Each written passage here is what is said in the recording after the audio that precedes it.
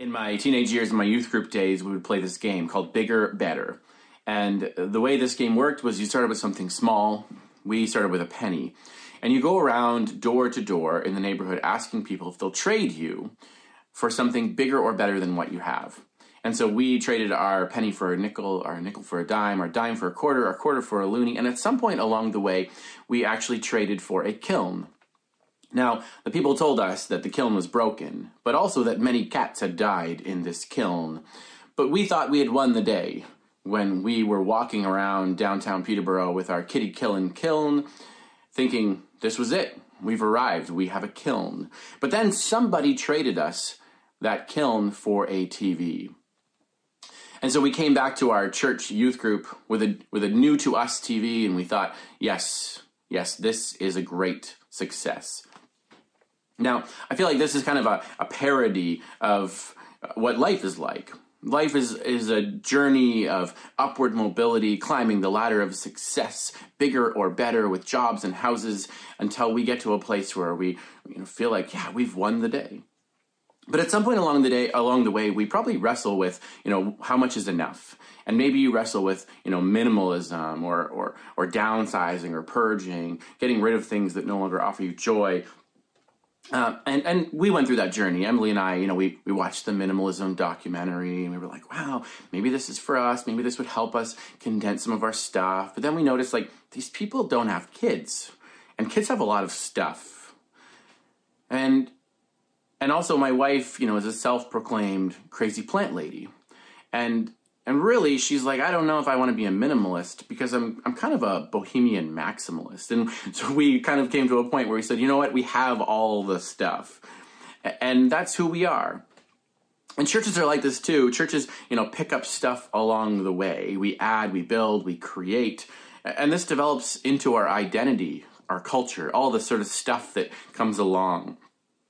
And one day we find ourselves in a transition, in a season of change, stepping out from the known and into the unknown, and we have to figure out what it is we're going to bring with us.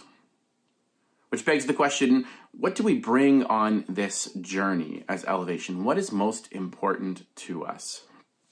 If you've ever tried to travel with kids, I went for a night, just one night over at my parents' house, and I thought we'll just travel really lightly. But then, of course, the kids, they have to have their pillow. And because, their pillowcase is special to them. But then, of course, they have to have their special blanket because some blankets are more special than other blankets. But then what if they get cold? So they might need a second blanket. And then, of course, they have to have their stuffy. And if one stuffy is bigger than another stuffy, then maybe that child feels like, well, my stuffy's small. Maybe I need to bring two stuffies. But then, of course, math, then if that person's bringing two, then I also need to bring two. And then they have their special waters, their nighttime waters. And then I show up to my parents' house for one night, and it looks like I'm moving in. Part of this journey of entering into the wilderness means we have to travel lightly. And I think that is both gift and grief for us. We have to let go of stuff that we've picked up along the way we've always done this or that. But also we get to let go of stuff that's no longer super helpful or relevant, or stuff that's become a burden or an encumbrance, and we're carrying it just because, well, we always have. If you're just joining us, we're in the story of the middle part of Exodus in a series called Locating Ourselves in a Season of Change, looking at the story of the people of Israel who are no longer in Egypt. They've crossed over the Red Sea, and they've stepped into the wilderness together. And there's grief here, and we might be prone to grumbling, but God shows up and holds us in our time of grief and promises to be with us and leads us onward, providing for our every need. So we're going to dive into Exodus 16 this morning, the first few verses. So it reads this: The entire Israelite community departed from Elim and came to the wilderness of Sin, which is between Elim and Sinai, on the 15th day of the second month after they had left the land of Egypt. The entire Israelite community grumbled against Moses and Aaron in the wilderness.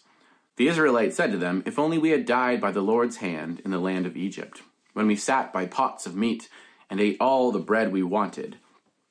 Instead, you brought us into this wilderness to make this whole assembly die of hunger." Now, if you're reading this, you might be thinking, wait, what? They had meat in Egypt, like lots of meat, like pots of meat and endless breadsticks. It sounds like they had it pretty good in Egypt, living in the lap of luxury, lavish charcuterie boards, meat lovers pizza, pots of meat and cheese, fondue. But did they really? Was that really their experience? Exodus 5 tells us that when Moses and Aaron first show up to meet with Pharaoh, asking for the deliverance of their people from slavery, Pharaoh doubles down on their conditions, adding significantly to their workload. There are people of slaves. They're making bricks for Pharaoh's expansion. And he tells them, I'm no longer going to provide the raw materials for you to make these bricks. You have to go collect them yourselves. But your brick quota stays the same. So you have to do more work with less. What's really happening here? This idea that they've made it seem like Egypt was so good, that they had it all, but really that doesn't line up with what actually happened. Did they really have it that good, or was something else happening here? It feels to me and looks to me like a little bit of cognitive dissonance has set in. Somehow the people of Israel begin to convince themselves that they had it so good back then, and that the best thing to do would be to go back to Egypt. Today I want us to explore this longing for Egypt that we might feel. It isn't long into the wilderness that we start to change our tune, because the wilderness is uncomfortable.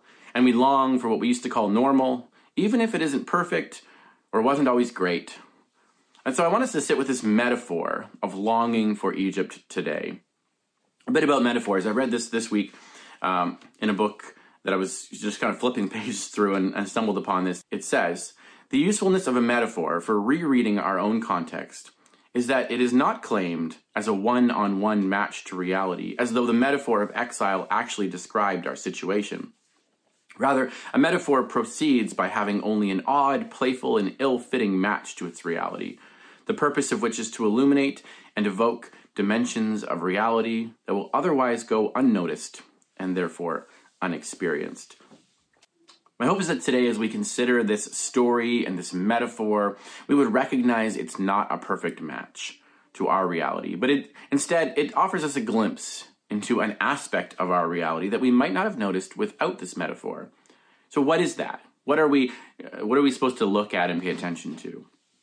I would offer that something happened to us. For Israel, it was the leaving of the normal of Egypt.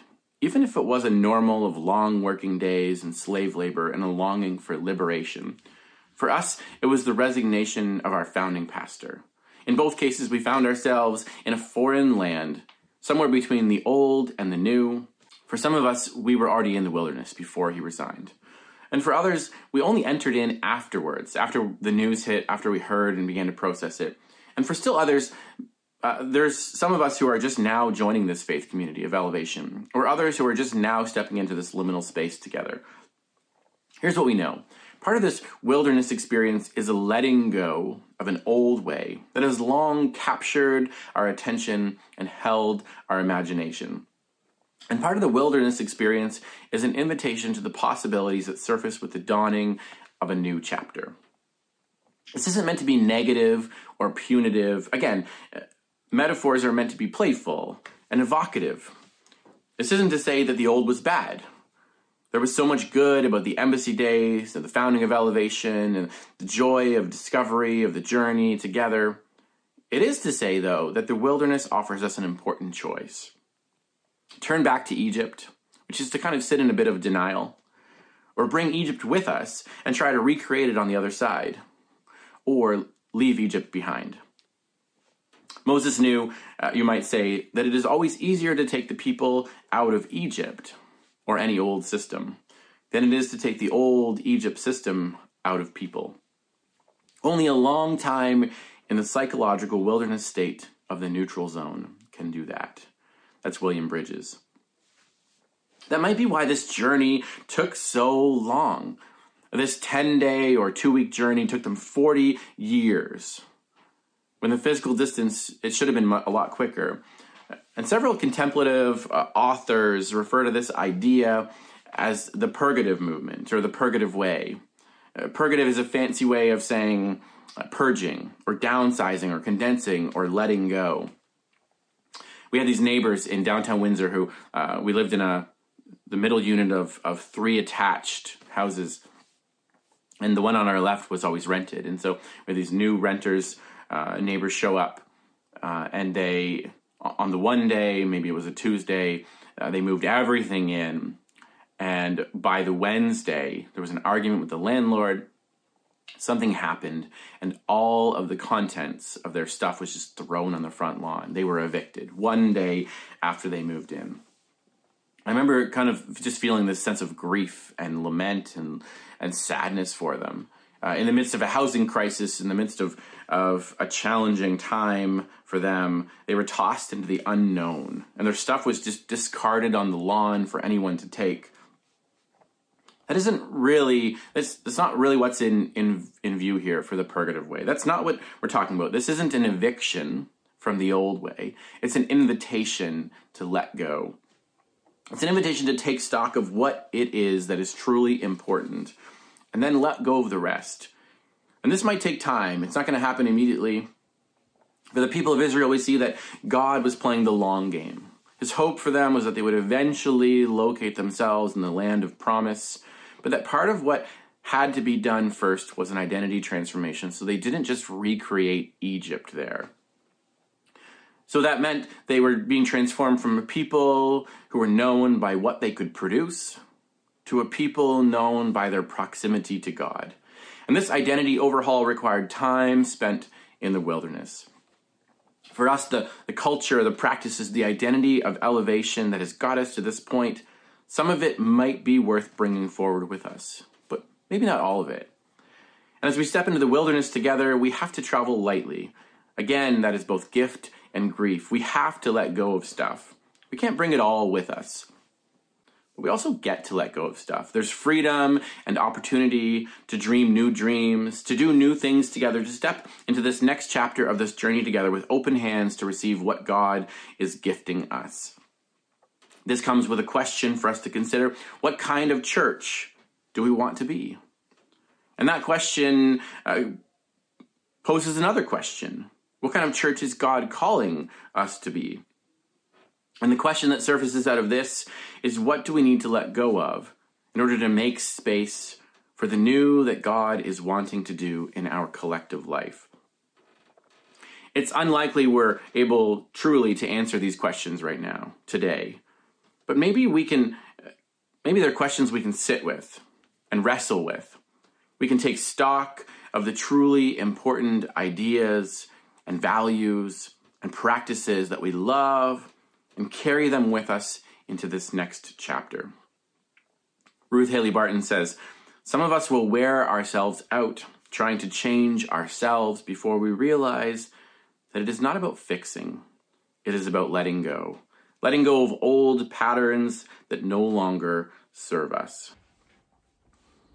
I want to close today with a prayer that uses our hands. It's a sort of bodily express prayer. And this is important because worship and prayer, these are not just sort of disembodied things we think about with our minds, but things we do with our bodies as well. And so this prayer goes through 3 motions. And it stems from the work of Richard Foster in Celebration of Discipline. He introduces 2 of these ideas, palms down and palms up. And we've added a third.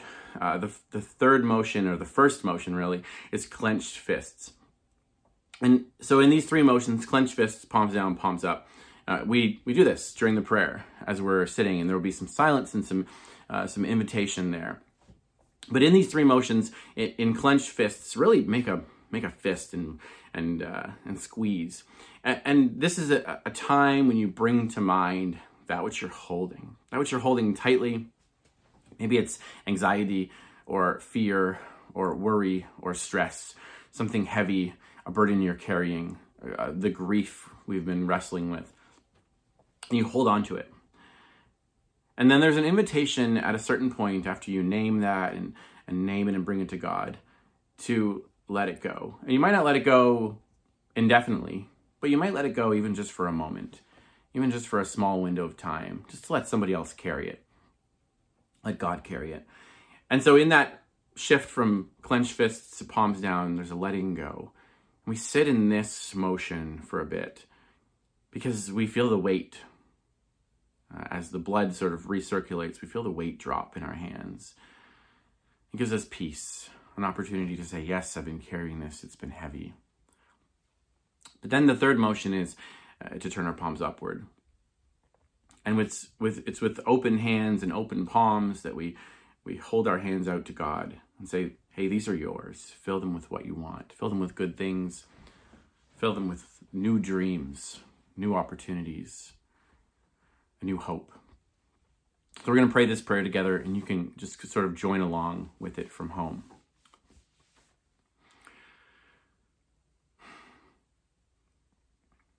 God, we come to you as your people with clenched fists. We squeeze our fists and bring to mind the things that are weighing us down, whatever they are, whether they're certain feelings or emotions, worries or thoughts, stressors, heavy burdens we've been carrying, perhaps carrying alone. And we bring them to mind right now and offer them to you in this time, in this space. We just name them in this quiet, in the silence.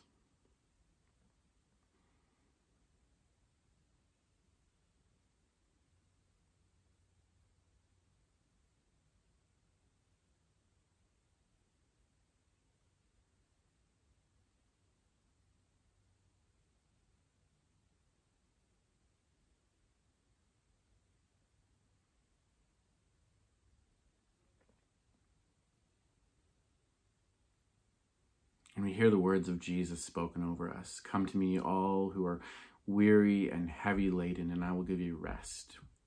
It's an invitation to offer you that which we're holding, even just for a short time. And so we release our grip on whatever it is. We let our hands drop and our palms drop down. Symbolic of our surrender and our letting go.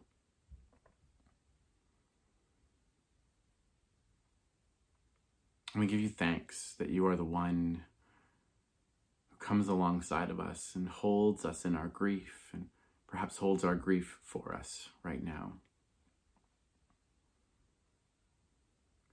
And then when you're ready, turn your palms upward. And this, God, we just hold our palms open to you, representative of our lives and surrender to you. Representative of our days open to you, representative of our church with an open posture to what it is you want to do in, with, for, among us. So it's with open hands that we say, God, would you come and fill our lives and our communal expression and identity with new hope, new possibilities, new dreams. We consider it a gift that you are the one who does this, who guides us and leads us onward. We pray this in Jesus' name.